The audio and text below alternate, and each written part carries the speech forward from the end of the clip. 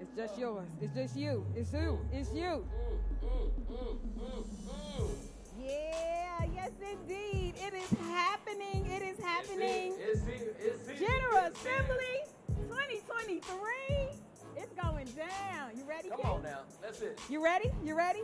What up, Cosmetic family? Hey.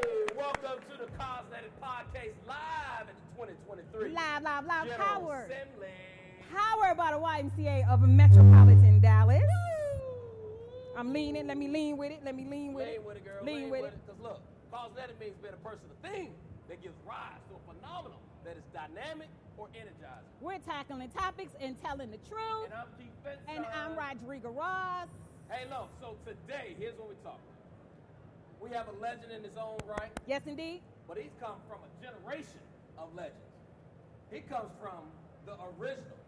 Lineage. Yes. Lineage. So our topic for the day is the strength of a bond, featuring the one and only, the Atlanta City Council member, Mr. Michael Julian Bond. Woo! Welcome to the Cosmetic Podcast. Thank you for having me. Thank you. So first of all, just, people know your role right here, right now, but let's talk about your history. Huh. Like, because your father, your grandfather, y'all know James Bond? James Bond. Y'all don't. They don't know. They don't know. The James original Bond. James Bond. So we're gonna His talk a little bit grandfather. about that, the original. Yes, the And then original we're gonna James talk Bond. about your dad, Mr. Julian Bond, who was a great civil rights activist. So can you just give the group just a little bit of history so they can know that the lineage that you came from? Okay, sure. I want to say good morning to everybody and welcome to Atlanta. Hope you all had a Where the good play day, is sir. played. Was that my That's cue right. to say that? That's right. Okay. That's right. Okay. So Okay. we just want to say hello and good morning. And, I grew up in the YMCA, here in Atlanta. Okay. Of course, my family has a long history with the YMCA. You mentioned my great-grandfather, Reverend James Bond, who was a Y official at the turn of the last century. Okay. I love it. Based out of Kentucky. I love it. And so he I had love a it. long affiliation with the YMCA in his life. He was born into slavery, became a pastor, was educated at Berea College up there in Kentucky, and it was the YMCA that played a major role in his community. And there's even a famous picture of him because the YMCA conducted a camp during World War I to recruit African American youth into the YMCA and to help to prepare them for the war effort. And so he spent his life believing in the Y's mission and participating. I love now, it. his son, my grandfather, Dr. Horace Mann Bond, was the first African American president of Fort Valley University, Lincoln University up in Pennsylvania. He also was very involved in the YMCA wherever he lived, wherever he taught in education, because he moved to several colleges around the South and, of course, up in Pennsylvania. And my dad, Julian Bond, the former chairman of the NAACP, was on the Morehouse College swimming, Tiger Sharks swimming team. And he learned to swim at the YMCA when he was growing up on the campus of Lincoln University up in Pennsylvania. And so I actually learned how to swim less than a mile from here at the Ollie Street YMCA, and it went over to the what is now the Andrew and Walter Young YMCA in Southwest Atlanta, and went through their swimming program. And I don't know, I don't want to date myself, but we used to have all those little badges they get for the different levels, tadpole, shark, and eel, and all of that kind of stuff. So, those Girl Scouts had that sash with all those badges. They had little swim trunks, and it was full of badges all the way around. Wait, is that safe in the pool? Somebody. They should have thought about all them badges in a pool. They sold on. What about y'all have y'all wasn't gonna sink or nothing. No, I could wear. I was too skinny to wear. I was too skinny to wear Speedos. They wouldn't stay up. So I had to wear regular kind of boxing. Boxing shorts. That's a whole different podcast. We'll come. Okay. Right. Okay. Yeah, because we done had a podcast about that. We did. Yeah, y'all check the archives. There's one in there. We won't go there on that one right there. So this storied history, first of all, as a fellow HBCU graduate, Hampton University. Okay. The weaving of that HBCU love in your family, and then the lineage, is that a lot of pressure? Like, you're a bond, and not like the slack bond in the family, because you, sir, while you're giving homage to all of the great things they're done, you're doing some amazing things too. So talk about the Michael Julian Bond that's sitting on the stage as the next iteration of the James Bond. Because he's responsible for over 500,000 people up here in Atlanta, right? He ain't just we ain't talking about no small change right here. No, not at all. Well, I appreciate you saying that, but having grown up in that environment is really no different than someone whose family might have been in business. Sure. Or in education, being a family of teachers. You don't know the impact of it until you get around other people, until you begin living kind of your life. Yeah. It seems ordinary, because I remember, my father's been on the world stage, but I remember sitting on the sofa with him in tighty whities. I know it. You know what I mean? That's what we reading do. the New York Times. That's what we do. Yeah, he was just, dad, kind of at home. But the reason why I am in politics is, because of him. Because he was in the Georgia State House and the State Senate. At one time, they refused, when he was first elected, the House refused to seat him because of his stance on Vietnam, because he was affiliated with one of the founders of the Student Nonviolent Coordinating Committee. Wow. And my godfather, John Lewis, made a statement against the war. Hold on. You ain't just going to rush past that. Y'all heard that, right? Now, some of us had conversation. We could drop a name or something, but not many names that you drop in a move like that. My godfather. He came to my 3-year-old birthday party and bought me a big wheel. Right. Okay. What? Okay. Somebody give me a fan. What? Your godfather was John Lewis? Yeah, John and my father were best friends because they met when they formed SNCC in 1960. Wow. The SCLC, the NAACP, recruited students from across the country to come to North Carolina to form what was supposed to be the student branch of the Southern Christian Leadership Conference.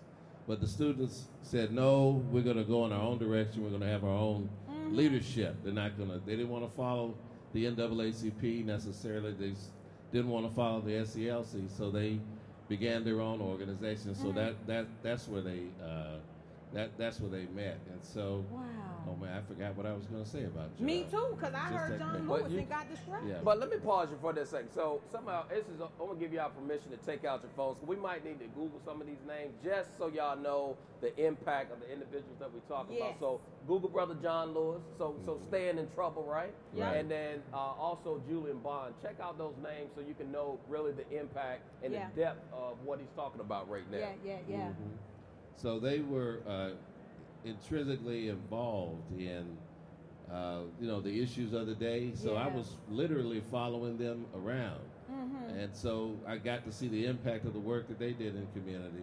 And my first political campaign that I worked on was actually Ambassador Andrew Young's political campaign when he first ran for Congress in 1970. I was about 5 years old, and and they had you working.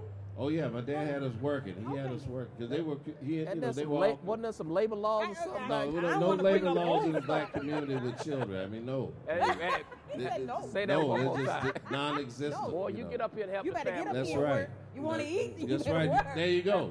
It's universal. We got the same grandparents. Yeah. My dad came into. It was 5 of us, 3 boys, 2 girls. And my dad came into the house, and he had all these flyers in boxes. There were Andrew Young's, congressional race flyers. And he told us, he said, whoever can fold the most can have whatever they want from Burger King. And at that time, the Whopper had just come out. So we're little kids. Oh, man, we get to go to Burger King because back then, that was a treat. Y'all was working for Whoppers. We're working for Whoppers. Okay, that's a t-shirt. And as soon as we folded, it had to have been 2,000 or 3,000 flyers. Wow. He said, now we're going to go give them out. So I was 5 years old, walking through pretty much the general area about within a 5-mile radius of where we are right now. Yeah. You know, hitting the church parking lots, going to the shopping centers, being political. Yeah. And so that happened every summer because there's always a campaign. Right. So my dad would, quote unquote, farm us out to the political. Did you ever get your Whopper? Oh yeah, he loved Burger King. Okay. You know, quiet fact about him is that he had very bad dietary habits. He loved junk food.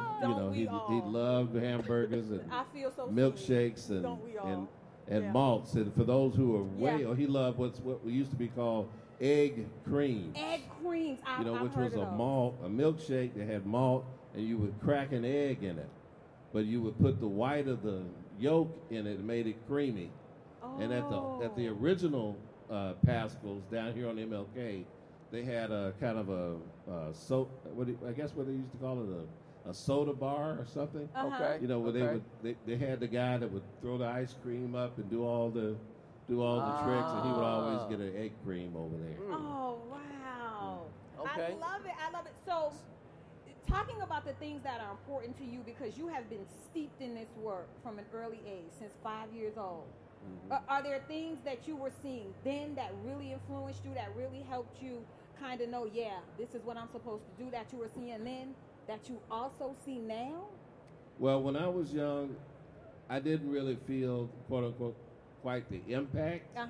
I wanted to be an artist, so I used to always draw. And so when my dad, he would not just take myself, he'd take all of my brothers and sisters with us to different meetings out in the community or what have you. And my other siblings kind of hated it. They thought it was boring. Yeah. And I kind of thought it was kind of boring too. But I listened. I listened a lot. And so I would kind of soak it in and talk to him, after it was over or sometime later. But what I really enjoyed is that the theme of all of it was taking public service and empowering people and giving them a response, for what their government should do. They should get a return on their taxes. They should get a return on their investment in the people that they elect. That they, in turn deliver back to the community that sent them down to the Capitol or the City Hall or to the State House, or what have you. And is that what drives you today? Because you're in that role now. The people have sent you, and here we are. Yes, exactly, and it does drive me today. Yeah. And we were lucky in Atlanta because as the civil rights movement developed, so many people from the different branches of all the different political organizations, everybody from NAACP to the Black Panthers. You had a diaspora of community organizations here.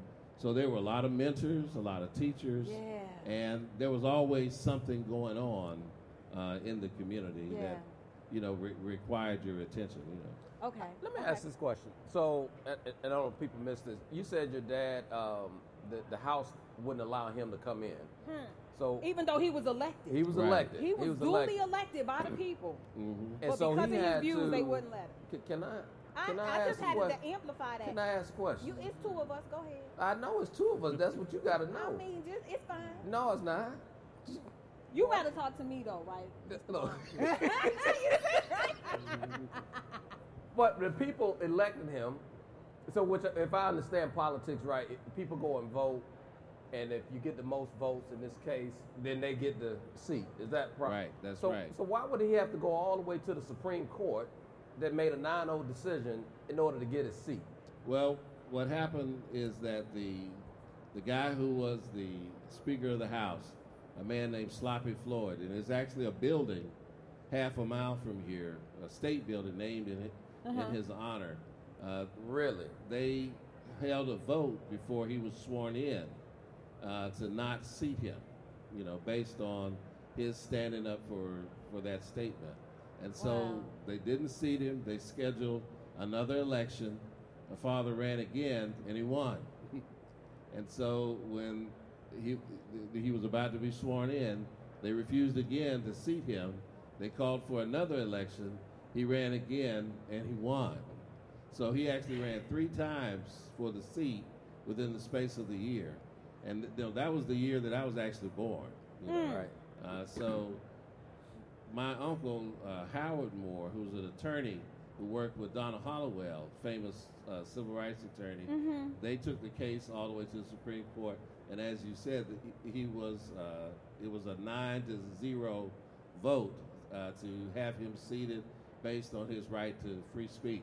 So not only do we got to work twice as hard, but we got to go through be elected 3 times.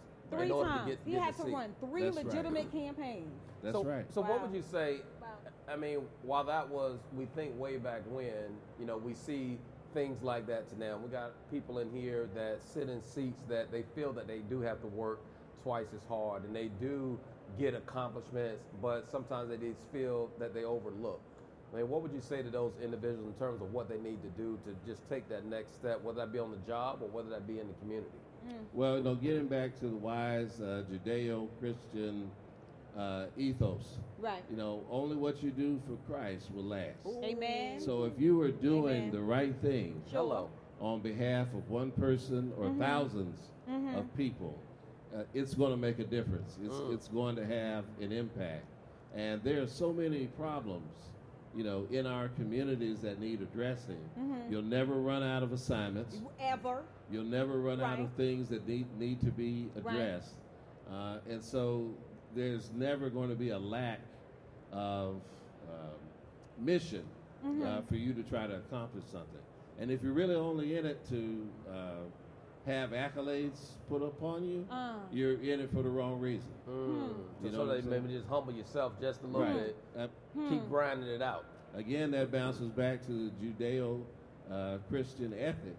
You know what I mean? If you're going to go into public service, if you're going to go into community service at the Y, you are literally washing the feet or the foot of somebody else. Amen. The collection will start on this side of the room. Amen. Because you saying a word Chastity, today. Can you get that plate Chastity, start get the over plate here? around. Chastity, get the plate around. That's our manager right there. Mr.